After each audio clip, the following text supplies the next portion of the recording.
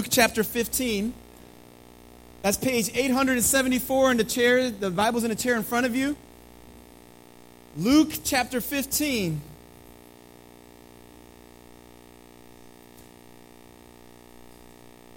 We'd love for everybody to own a Bible. So if you don't own one, please take the one in the chair in front of you home with you and consider it a gift from us, the Brook family, to you. We want us to get in God's Word, to dig in it, to submit to it. Today we're going to be preaching. I'm going to be preaching from Luke chapter 15.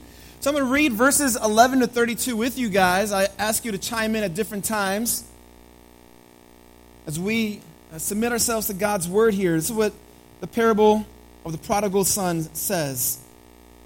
And Jesus said, verse 11, "There was a man who had 2 sons. The younger of them said to his father, 'Father, give me the share of property that is coming to me.' And he divided his property between them." Verse 13, "Not many days later, the younger son gathered all he had and took a journey into a far country." Can you say far country? "And there he squandered his property in reckless living. And when he had spent everything, a severe famine arose in that country, and he began to be in need. So he went and hired himself out to one of the citizens of that country, who sent him into his fields to feed pigs. And he was longing to be fed with the pods that the pigs ate, and no one gave him anything." Verse 17, "But when he came to himself, he said, 'How many of my father's hired servants have more than enough bread, but I perish here with hunger? I will arise and go to my father, and I will say to him, Father, I have sinned against heaven and before you. I'm no longer worthy to be called your son. Treat me as one of your hired servants.' And he arose and came to his father, but while he was still a long way off, his father saw him and felt compassion and ran and embraced him and kissed him. And the son said to him, 'Father, I have sinned against heaven and before you.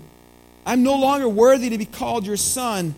Verse 22, "But the father said to his servants, 'Bring quickly the best robe and put it on him, and put a ring on his hand and shoes on his feet, and bring the fattened calf and kill it, and let us eat and celebrate.'" Let's read verse 24 together. "For this my son was dead and is alive again. He was lost and is found.'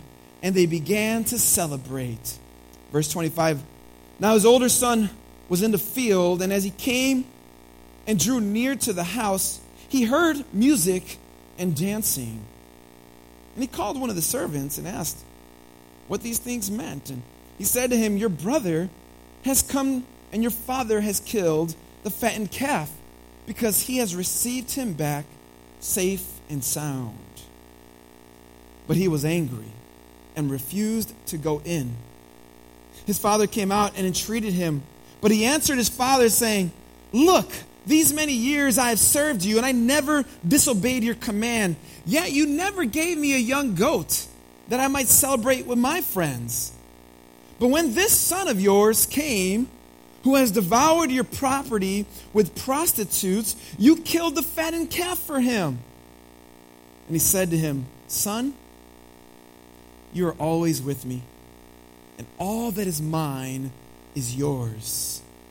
It was fitting to celebrate and be glad, for this your brother was dead and is alive. He was lost and is found.'"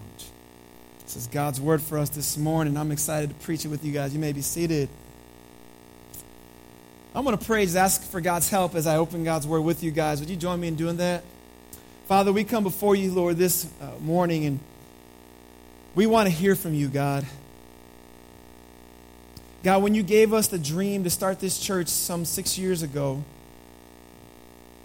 Lord, you made it clear to us that you wanted to establish a place, a house, a place where we gathered together and we heard from you.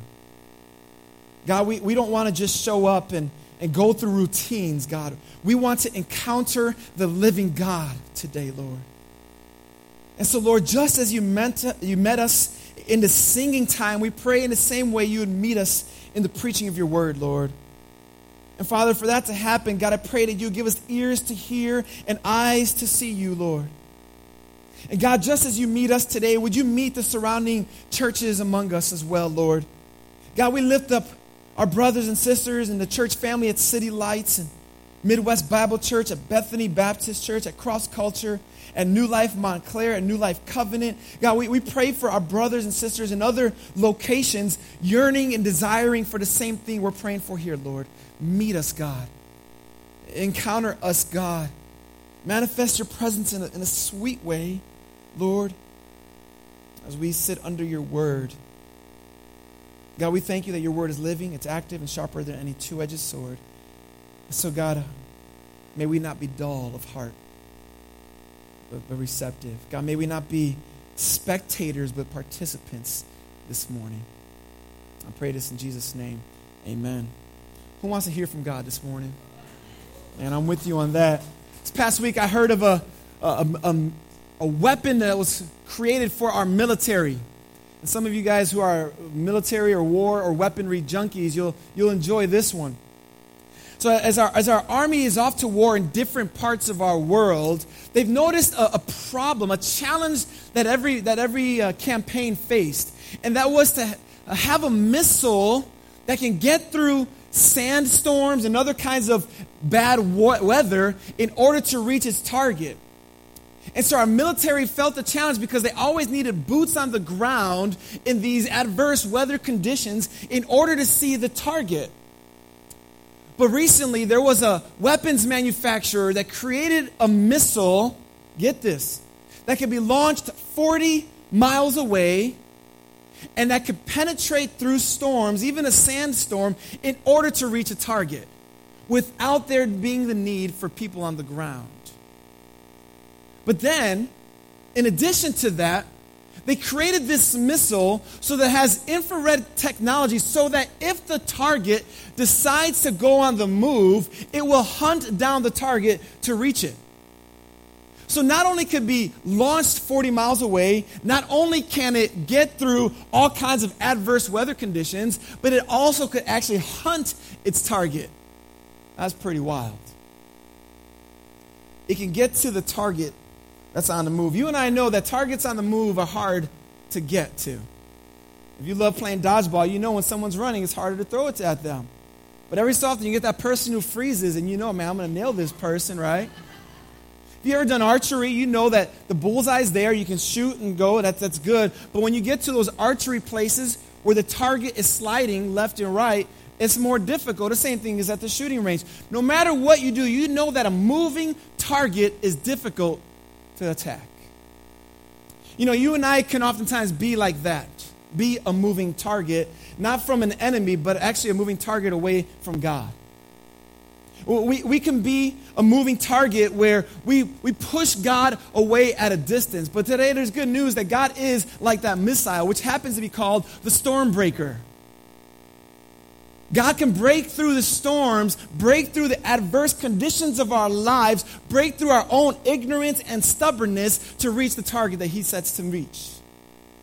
You and I know that we could be a moving target. Any amens out there? For all kinds of reasons, but a lot of times we end up running away from God or distancing ourselves from God because in our minds, sometimes we believe that either God is not good or he's holding out on us. We believe that God is a God who's powerful and blesses, but we're like, man, what's up with my life though? And so what happens is we start slowly drifting away from God. And when we've begun to do that, we begin to be surrounded by all kinds of adverse conditions, if you know what I mean. When we distance ourselves from God, we oftentimes let the lust of our hearts begin to burn more and more. Man, you know what it's like when you start not putting a rein on the lust of your eyes and the lust of your heart. And those passions begin to burn within you. And you know, like, this is not what God wants. But because you distance yourself and you push them away, you start becoming a moving target and find yourself in a place that is adverse and dangerous. Ladies, you know what it's like when there's a man in your life who starts speaking kindly to you, giving you the attention you desire, giving you even those words of affirmation, and you know that relationship is dangerous.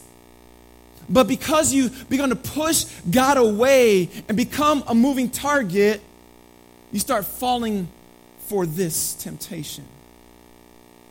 Or maybe the attractions might even be same-sex, or they might be of all kinds of things, but you know the lust of your heart, and when you start pushing God away and pursuing your sinful passions. And it doesn't have to be lust, it could be greed, doesn't it? Where we could look and we see the people around us and we're like, man, they got it good. Why aren't they struggling like I'm struggling? Why do I have a hard time paying bills, but they're on vacation for 2 weeks? And so you start realizing, man, that person's got a good job, and I know they got that job because they started bending the truth at work. They started becoming a little more dishonest, perhaps. And you start wondering, pushing God away, like, if I just did a little bit, just cheat a little, lie a little, maybe I can accomplish and attain to this part of wealth that I want, to live the easy life that I perceive to be easy. And we become a moving target. It could be greed. It could be lust. It could be fame. We might say, man, these people get attention. I'm not just talking Hollywood. Yeah, that happens. But even in our own circles, they get recognition. People seem to gravitate toward them. But what about me? And we push God away, saying, God, if you were good, if you were loving, you would give me these desires. And we think he's holding out on us. We become that moving target, pushing God away. Family, we need to know something today about the character of God. We need to know that God is not only a chain breaker, but a storm breaker. We find ourselves, as we sang earlier, hiding in shadows, putting up walls, living in sin at different times. And the storms of life begin to rage around us because of decisions we've made. Sinful decisions, wrong decisions. And we feel very distant from God. We are prodigals at heart. But God is a God who breaks even through those storms and offers his extravagant grace to all who would turn to him. You may be in those shoes today, where in your heart you've pushed God away. You are the prodigal. You are that woman, that man, that young person who's saying, God, I don't think I want to follow you anymore. The world looks all so enticing. I'm burning within. So I'm going to pursue those other things. And man, I hope and pray that today God would grab your heart in the best of ways, no matter how bad it hurts, and extend this extravagant grace towards you, family. Maybe you've got someone in your life who's in that place. Family member, a son or daughter, co-worker, who you know they are in the throes of rebellion. They need to know that God's a storm breaker. He will hunt us down according to his loving kindness and call us to repent and turn to him. And so today, family, we're going to see God's extravagant grace at work. And I hope and pray by the end you will experience his extravagant grace in your life. We come to the book of Luke, chapter 15. Verses 1 and 2. The religious leaders look at Jesus and they accuse him of being someone who eats with sinners. He eats with the runaways. He eats with the people who hold him away, who've shaken their fist at God. Jesus spent time with those kind of people. He spent time with the people who hid themselves in darkness. He stood time with people that seemed unreachable. But God extended his love to them. And so Jesus got this reputation of being someone who did just that. And so he tells them 3 different stories, one of a lost sheep, one of a lost coin, and this one of a lost son. And in Luke chapter 15, verse 11, let's take a look at what it says here.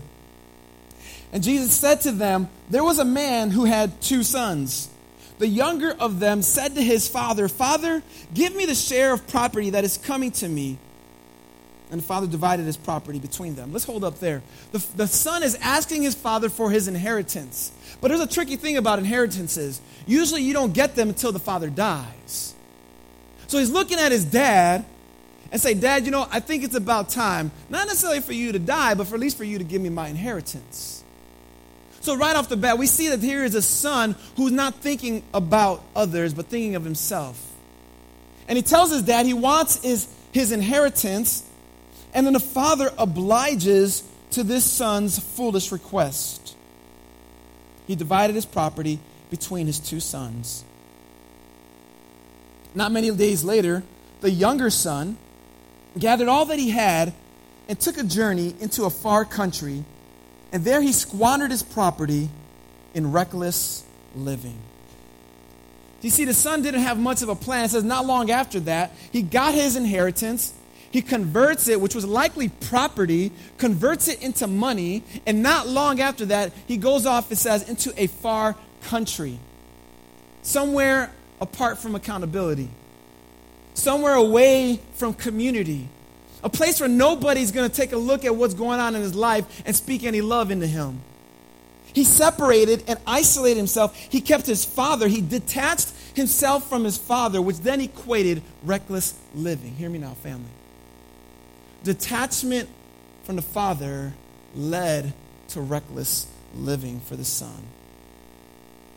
He went into this far country and squandered his property in reckless living. In fact, later I think it's verse 30 or 31, the brother says that this son of yours actually went out with prostitutes as well. So what we get here is a picture of a son, a younger son, a rebellious son who seemed to know what was better in his own eyes and went out and pursued it. He no longer was under the umbrella protection of his father, but left the accountability, the structure, and the love to go into a distant country in order to do what he seemed to be best to him. And he took his wealth and put it into work, not only to later to find out it all gets squandered. All the wealth that he had turns out to amount to nothing after he lived his life in this far country. And Jesus says ultimately it was reckless living. The son actually ends up hitting rock bottom. Look in verse 14. When he had spent everything, a severe famine arose in that country, and he began to be in need. So he went and hired himself out to one of the citizens of that country, who sent him into the fields to feed pigs. And he was longing to be fed with the pods that the pigs ate, and no one gave him anything. I mean, this is a pretty bad situation he's in. He's likely a Jewish man, as Jesus tells us this story, this parable.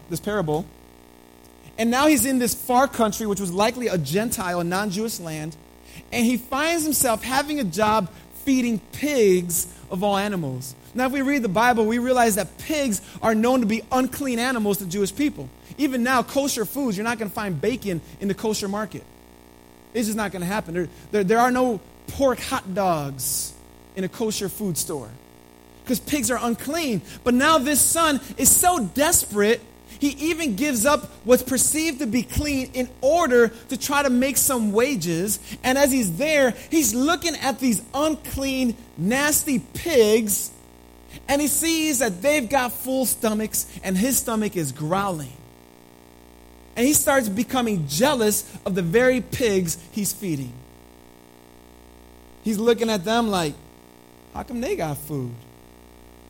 And I'm here starving. And it says that no one gave him anything. You see, family, this parable has a purpose. See, the point of parables in Jesus' teaching is to take an everyday life circumstance and apply it into a spiritual reality. And so stories like this aren't uncommon. Even in our own day, we've known of people in these kind of situations who are under the care of a loving family, but thought that they knew what's best for them, left that loving care to pursue their own reckless life. This is everyday life. And so Jesus takes this story, not so that we can start putting meaning into every little nook and cranny, but basically he's trying to convey a wider spiritual truth. And what he's teaching us is this, that there are times in our lives that we think we know what's best opposed to what God knows for our lives. and we find ourselves in the far countries. I'm not talking zip codes here. I'm not talking intersections. I'm talking about your spiritual location from which you operate.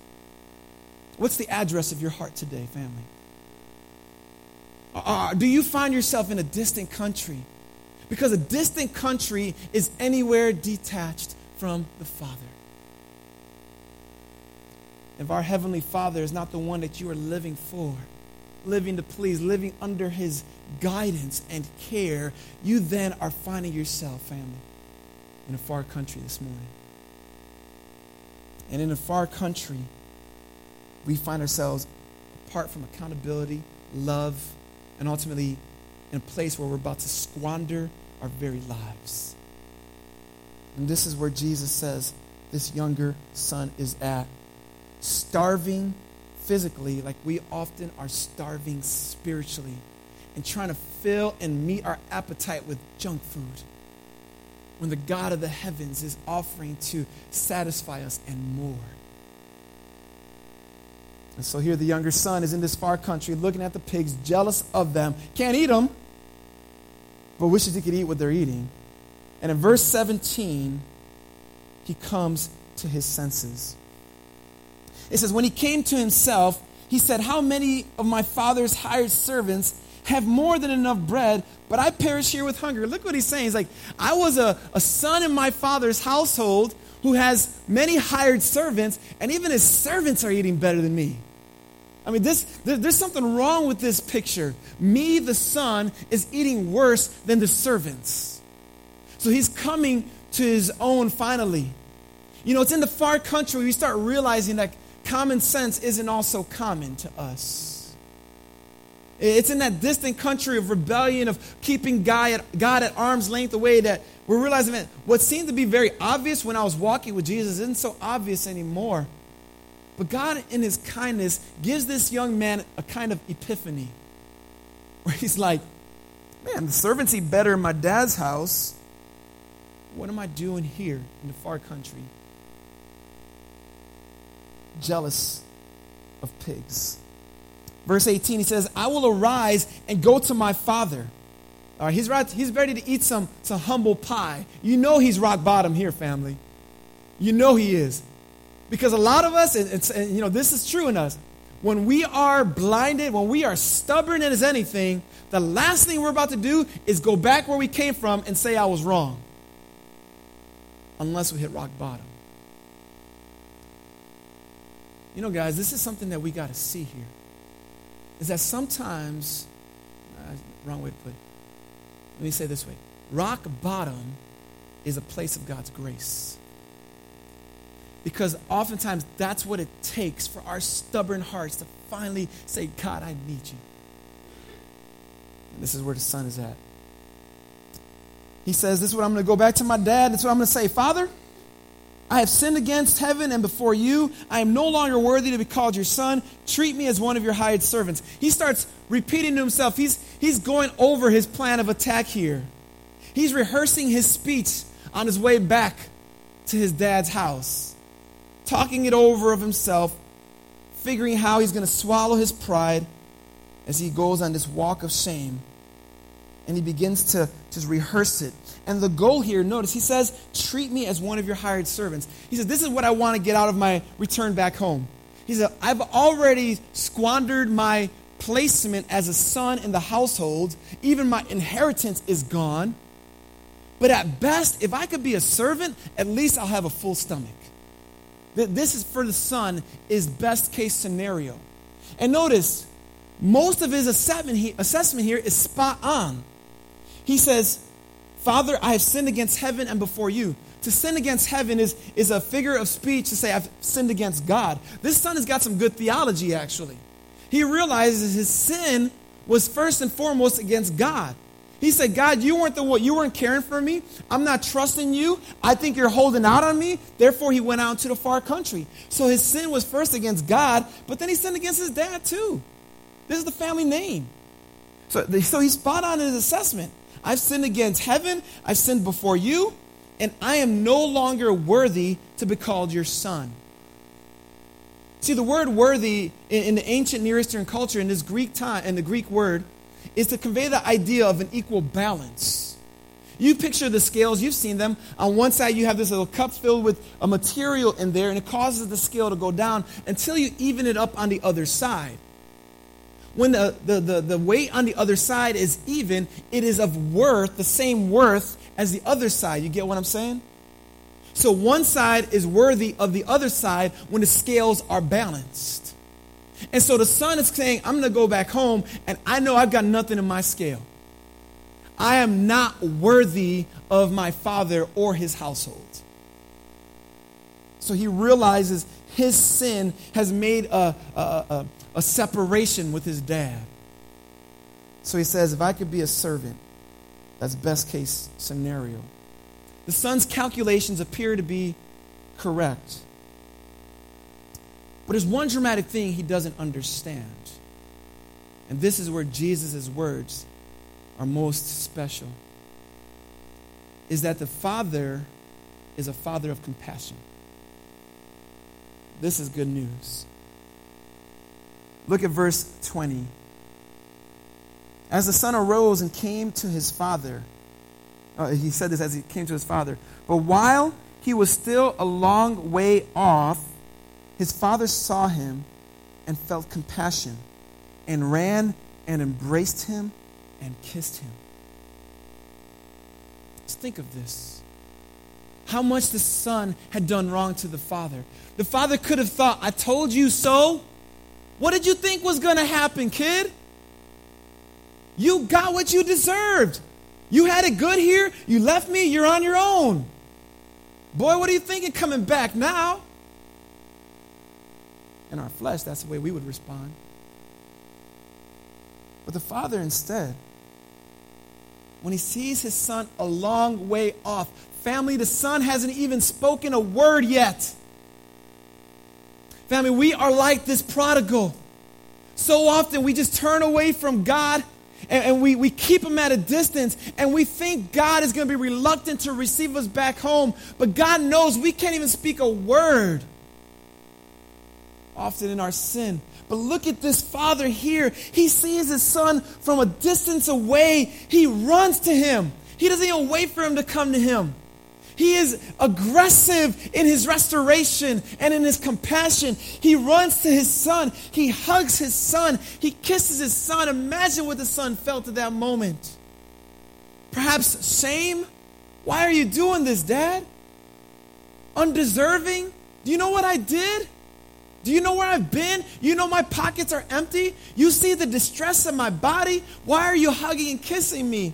And so the son wants to make sure his dad understands what's going on. He tells him in verse 21, Father, I've sinned against heaven and before you. I am no longer worthy to be called your son. This is what he rehearsed. But look at verse 22. But the father said to his servants, let's stop there. What's missing? You notice that? He says to his father, Father, I have sinned against heaven and before you. I am no longer worthy to be called your son, period. What's missing? Well, what's missing is treat me as one of your hired servants. Well, what changed? Did he forget his speech? Well, the answer is in verse 22, the first word.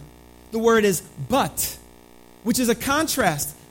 We're given the picture that while the son is rehearsing his speech, the father silences him and says, enough. And he calls his servants and he says, we got to have a party now. Son, I don't want to hear your speech. I don't want to hear what you've got to say here because you're home now. The father stops him mid-sentence and says, bring quickly the best robe and put it on him. Put a ring on his hand and chanclas or shoes on his feet. He said, my son, my own flesh and blood, my son is standing before me almost naked. Put a robe on him, the best one. He's got nothing on his feet. Put some shoes on his feet. Put a ring on his finger. Let him remember he's with me. He's part of my family. He belongs to me, the father says. And then he says in verse 23, kill the fattened calf. And it's time to celebrate. See, the fattened calf is just that. It's a calf that they're feeding and feeding. They're plumping up for a special occasion. And it takes some time to get it in its perfect spot. And so this calf is fully fattened. It's ready for a special occasion. For us, that'd be Christmas, right? Or Thanksgiving. And the dad's like, no, today we're eating that thing. We're going to eat that thing. We're going to have some gyros today. And this is the reason why the dad wants to celebrate. Verse 24, for my son was dead and he's alive. He was lost and he is found. And they began to celebrate. That's what I call a storm breaker. When the son was in the throes of his rebellion, the father pursues him as the son turns just slightly toward him in repentance. And the father meets him in this place. What a picture of love. If you're a prodigal today, you've got to do what the son did. See, the first thing he did is he turned away from the far country. And he turned back to the Father. He changed his mind. He came to his senses. He says, Father, I'm sorry. See, this is what Jesus calls us to do, family. When we find ourselves pushing God away, we come and say, God, I'm turning away from this mess I've been living in, from all the stupidity that I thought was the right thing. God, when I thought you were holding out on me, you were showing me love. I'm so sorry. Father, forgive me. I've sinned against you, oh God, and I've sinned against the others around me. And here's the beautiful thing, is that our worth is not dependent on our actions, but on the actions of Jesus, who was worthy on his cross. And so the Father here receives his son back home. What a beautiful picture. We read earlier that we did not receive a spirit of slavery to fall back into fear, but you receive the spirit of adoption as sons and daughters, by whom we cry out, Abba, Father. That's how our God is. That's his character. What I love here, though, is that we title this story The Prodigal Son, but we forget what verse 11 told us. And it's that there are two sons. There are two sons. You see, in fact, a third of the story is dedicated to the other son. Because we've learned of this detachment from the father in this reckless and rebellious son, but we're going to learn something different in the other son. Because we see here in verse 25, now the older son was in the field when all this happened. He doesn't know what's going on. But what he does know is when he comes closer, he heard music and dancing. I mean, this wasn't just a feast. I mean, there were like cha-cha slide and everything at this party. Was there a Deuteronomy here? I mean, they're doing something. And the son comes back from the field and he's like, hold up, like, what? Is this Cupid shuffle? I'm seeing people dancing. He's like, what just happened? I was out in the field only but a couple hours. I'm back here and there's a party going on. And this is what happens. He asks the servants and they say, well, in verse 27, your brother has come home. Your father killed the fattened calf because he received them back safe and sound. But notice the response of the older brother in verse 28. He was angry and refused to go in. He's like, I'm not going to this party. Uninvite me, please. So the father sees his older son moping outside. He goes to him and he treats him and says, come on in, please. And this is what the father tells, or the son tells the dad in verse 29. The older son says, look, these many years I have served you, and I never disobeyed your command. Yet you never gave me a young goat that I might celebrate with my friends. But when this son of yours came, who has devoured your property with prostitutes, you killed the fattened calf for him? Do you feel this, family? You ever been in that place? We're saying, God, I've been trying to follow you all of these years, and this is what I get? I get that phone call from the doctor? I get that news from my friend? And this person here is wilding out, and now they seem to be okay, but I've been the obedient one. That resonate with your soul? But the older son turns out to be just as lost as his brother. Because look what he says. He says, I've served you and I never disobeyed your command, yet you never gave me anything. The older son is basically saying, I've slaved in your house. But the older son is not operating like a son. He's operating like a servant. He's doing it out of duty and not out of delight. He's saying, Dad, I'm doing what you want, not because I love you, Dad, but because I'm obedient. And so many of us live out our Christian lives with that same kind of mindset. We follow God not because we really love him, but because we just want to obey. We just want to have our ducks in a row. But what happens is we become like this brother who is self-righteous. He's a legalist. He's the kind of person who has everything down to a T and looks down upon others who don't meet his spirituality. He's the kind of person who looks at someone in the pit and says, you deserve what you got. I'm up here because I obeyed. And he's looking over his brother, not even happy that his brother's home alive. There's no hint of joy that his brother's back. In fact, he won't even call him his brother. Notice what he says, this son of yours. He's bitter, he's angry, and he's just as lost as his younger brother. And notice what the father does with the older brother. The same thing he does with the younger one. Meets him with compassion in the midst of his foolishness. The father said to him, Son, you're always with me, and all that is mine is yours. He's like, Son, did you forget? You're not my servant.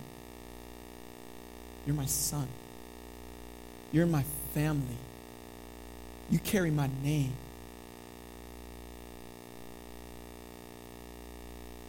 What strikes me here is how close the son was to the father. Didn't even know him. This past week, our shower broke, and it wouldn't turn off. So I had to go back and take the lever, the water outlet, and turn it off and on. And I got pretty good actually controlling the temperature like that, by the way. And eventually we needed to change the shower valve, and I went to Home Depot, and of course I'm bringing the part in. I was like, I don't know anything right now. And there was this one really helpful old guy. He's like, oh, you need to replace this shower valve, da-da-da. I'm like, all right, cool. So I went to the store, got a shower valve. It looked the same. Went back home, installed the shower valve, and it still wouldn't turn on and off. It just kept running. So I'm like, the shower valve must be broken, right? So I went back to Home Depot. Actually, it was Menards this time, and I got another shower valve and installed it again. Like, the valve must be broken. I mean, you get what I'm saying here. It was a problem of installation, not a problem with the part. What I learned was that this shower valve I purchased was 1/8 of an inch too short. It appeared to fit perfectly, but it was still detached. It got close to the shower from where the water was supposed to flow through in order for it to reach and turn on and off. It was super close, family, but it was still disconnected.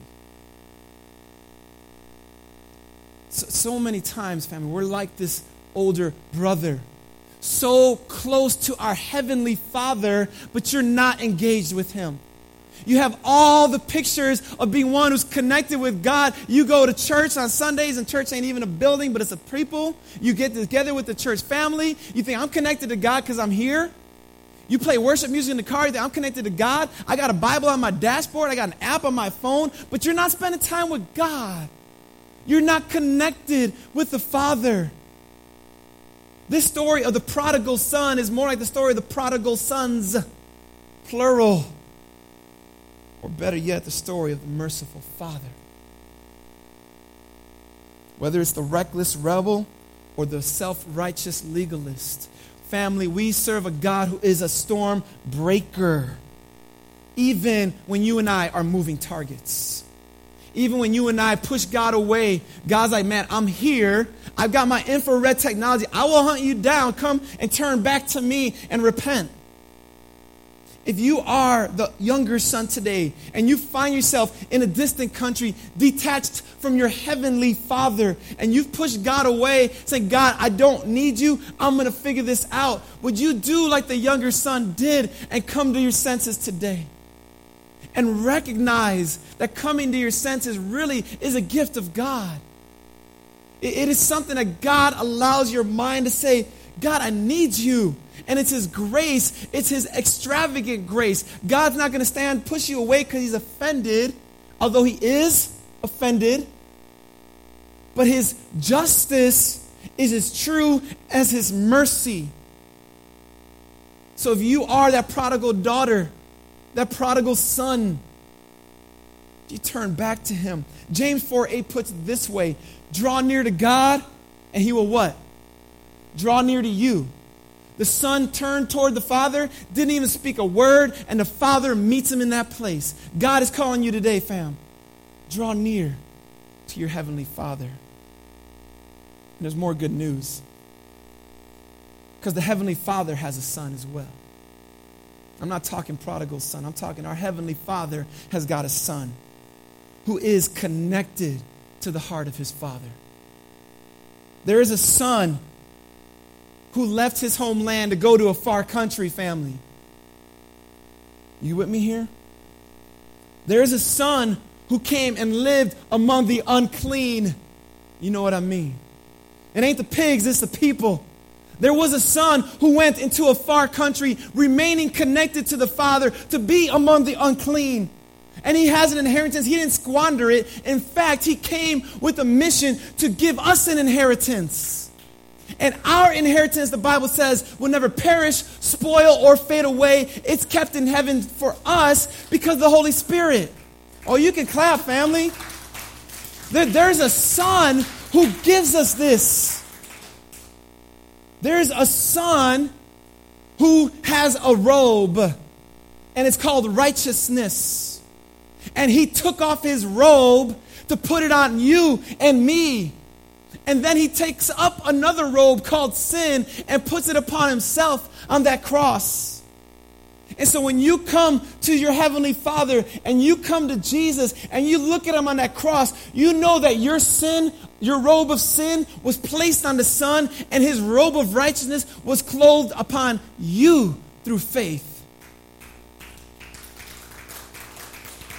There's a son who always stood connected with his Father so that prodigal sons and prodigal daughters can be connected to the Father. This is good news, family. Are you that distant and detached and reckless and rebellious one today? Or are you the older sibling here? Close, but not really knowing your Father. Sure, maybe you haven't abandoned your belief, but are you listening to the heart of God today? Does your heart bleed for what God's heart bleeds for? See, the older brother could not even be happy that his son, who was flirting with death, came home alive. But one whose heart bleeds like the heart of God bleeds sees anybody, no matter where they're at. And when they come to Jesus, they rejoice and celebrate and cha-cha slide for the glory of God. Because one who was lost is found. Don't be a self-righteous legalist. Yes, you obey your heavenly Father, but not out of duty, but out of delight. Don't do it because you have to, but because you love to.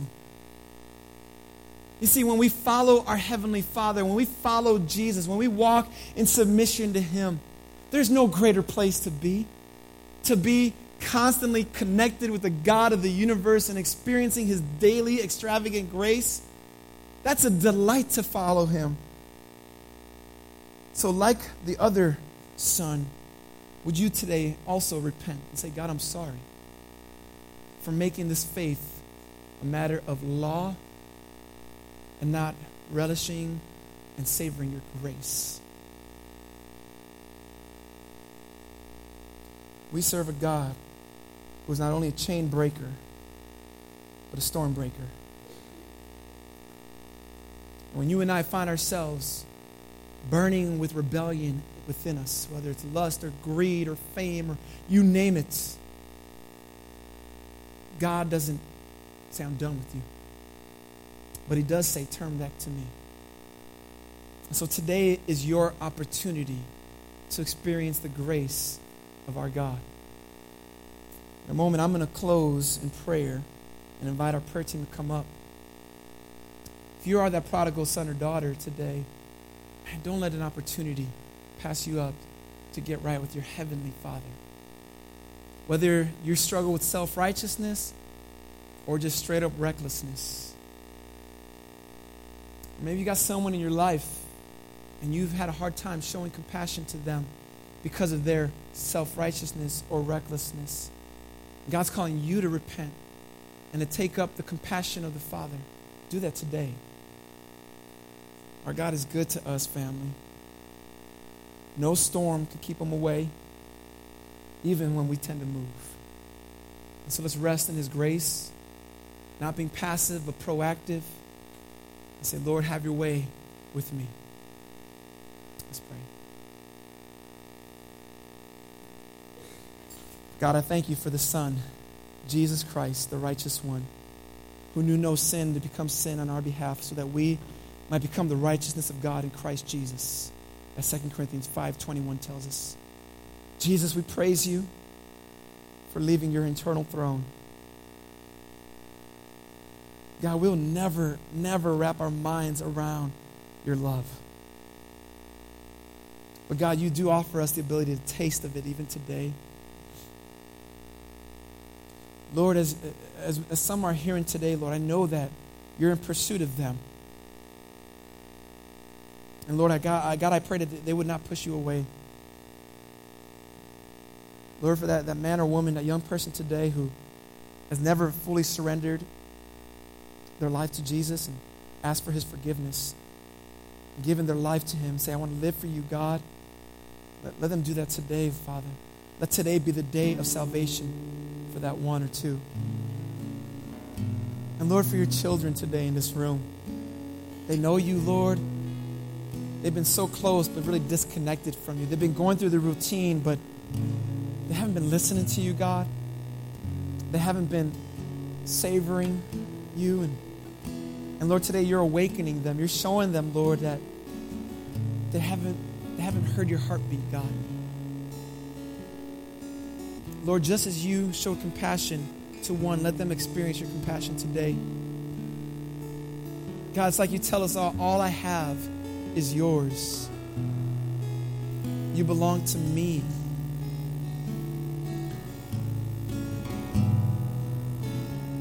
Church family, I want you to hear these words.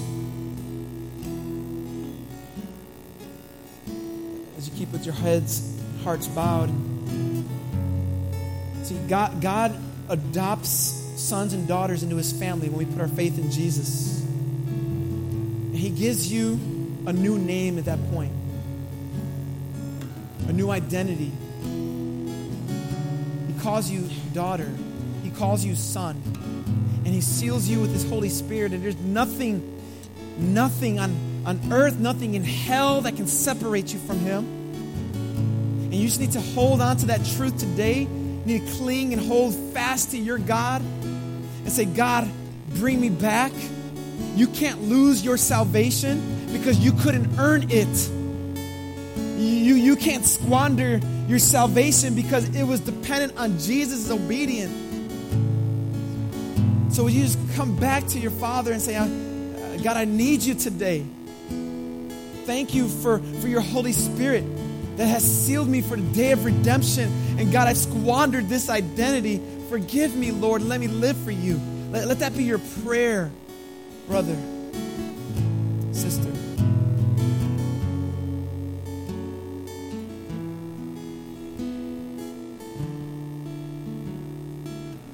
So, Father, we just bring this request before you, Lord. And pray that not one in this room that you want to speak to would be dull of ears, Lord, including myself. So let us sing, oh God. Let us worship and surrender with all of our might and by your strength. In Jesus' Jesus' name, amen. Let's rise to our feet, family. Prayer team, would you please come forward as we sing this closing song? Family, let's respond. Let's respond to the voice of God, the voice of the Father, as His Spirit speaks to you.